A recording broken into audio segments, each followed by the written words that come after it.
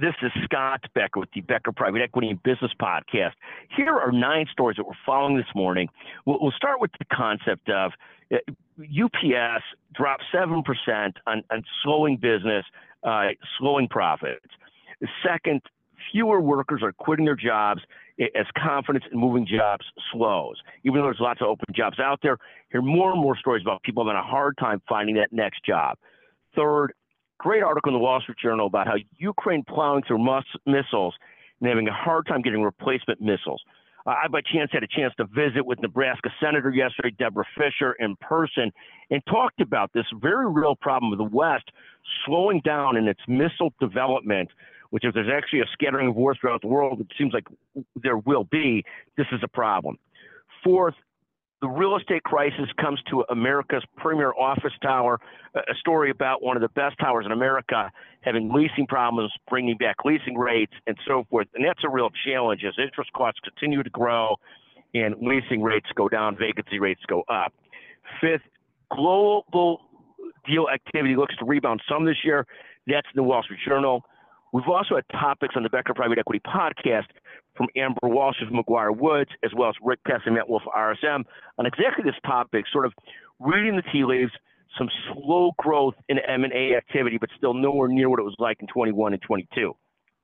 6, Toyota Motor Corp hits record sales in 2023 worldwide, almost 11 million vehicles sold, amazing. 7th, a few quick stats and market notes. Oil has rebounded to $77 a barrel, always challenging. Second, Bitcoin has rebounded to 43,500. Third, Lucid Motors jumped 27% yesterday, is up a bit today, but still way down year to date. Tesla jumped 4.5% or so yesterday, and is up a little bit today, a little bit less than that yesterday. I should caution that. Fifth, the 1-year Treasury sticks to 4.8%. Good news for savers. 6th, the 10-year Treasury is right about 4.1%. And 7th, futures in the market slightly down today. A story found today, 5 recent books we have thoughts on that we read. Blood and Oil about the Saudi Arabia and Mohammed bin Salman by Bradley Hope and Justin Scheck. Fascinating. And also discusses how Saudi Arabia is sort of the bulwark against Iran, so we better not hate Saudi Arabia too much. Second, All It Takes Is a Goal by John Acuff. John is just awesome to listen to. Third, Argyle by Ellie Conway. Good, but very hard for me to get through.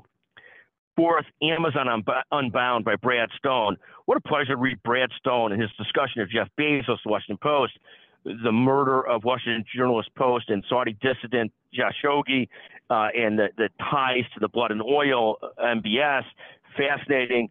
You know, the Saudi murder of a Saudi dissident journalist. And finally, another novel, Wolf Trap by Connor Sullivan, and a pleasure to read that. The 9th story we're following today is just, or the note I would say, fascinating story on the growth of psychedelics and investments coming with that, and then sort of a PS. Just brilliant yesterday to visit with Mark Harrison and Munjal Shah, 2 great and fascinating leaders, both backed in part by General Catalyst. Fascinating people, Dr. Mark Harrison and Dr. Munjal Shah. Thank you for listening to the Becker Private Equity and Business Podcast.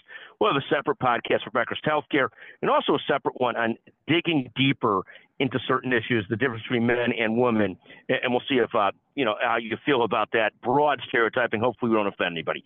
Thank you very, very much for listening.